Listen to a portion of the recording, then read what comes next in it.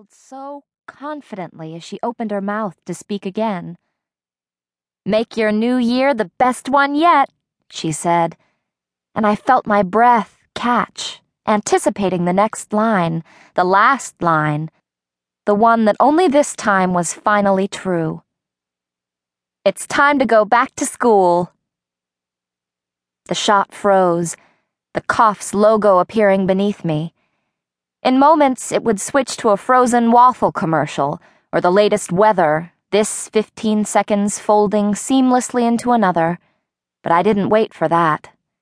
Instead, I picked up the remote, turned myself off, and headed out the door. I'd had over 3 months to get ready to see Sophie, but when it happened, I still wasn't ready. I was in the parking lot before first bell, trying to muster up what it would take to get out and officially let the year begin. As people streamed past, talking and laughing, en route to the courtyard, I kept working on all the maybes. Maybe she was over it now. Maybe something else had happened over the summer to replace our little drama. Maybe it was never as bad as I thought it was.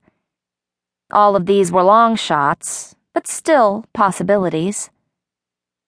I sat there until the very last moment, before finally drawing the keys out of the ignition.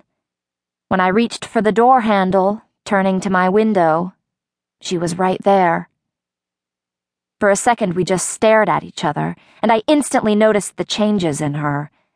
Her dark curly hair was shorter, her earrings new.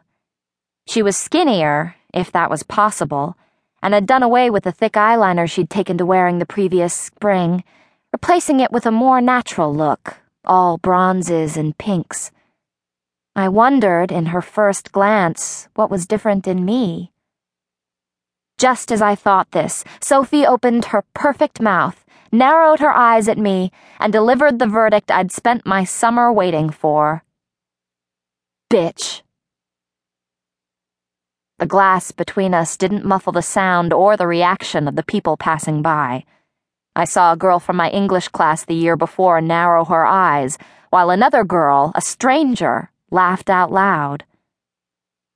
Sophie, though, remained expressionless as she turned her back, hiking her bag over one shoulder and starting down to the courtyard.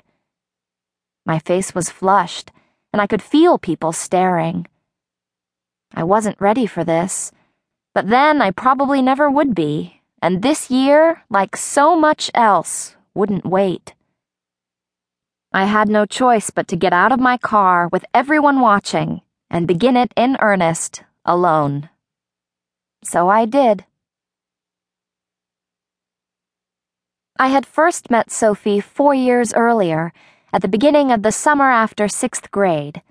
I was at the neighborhood pool, standing in the snack bar line with 2 damp dollar bills to buy a Coke, when I felt someone step up behind me.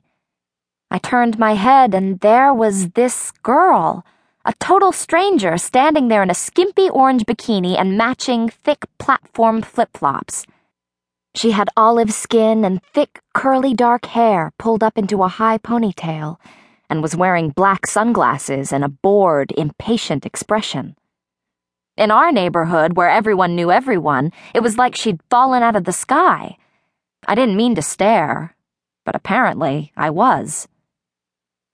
"What?" she said to me. I could see myself reflected in the lenses of her glasses, small and out of perspective. "What are you looking at?" I felt my face flush, as it did any time anybody raised their voice at me.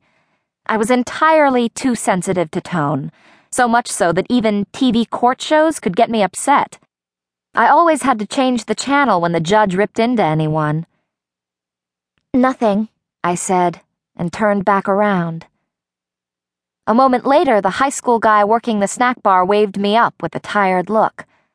While he poured my drink, I could feel the girl behind me, her presence like a weight, as I smoothed my 2 bills out flat on the glass beneath my fingers, concentrating on getting every single crease. After I paid, I walked away, studiously keeping my eyes on the pocked cement of the walkway,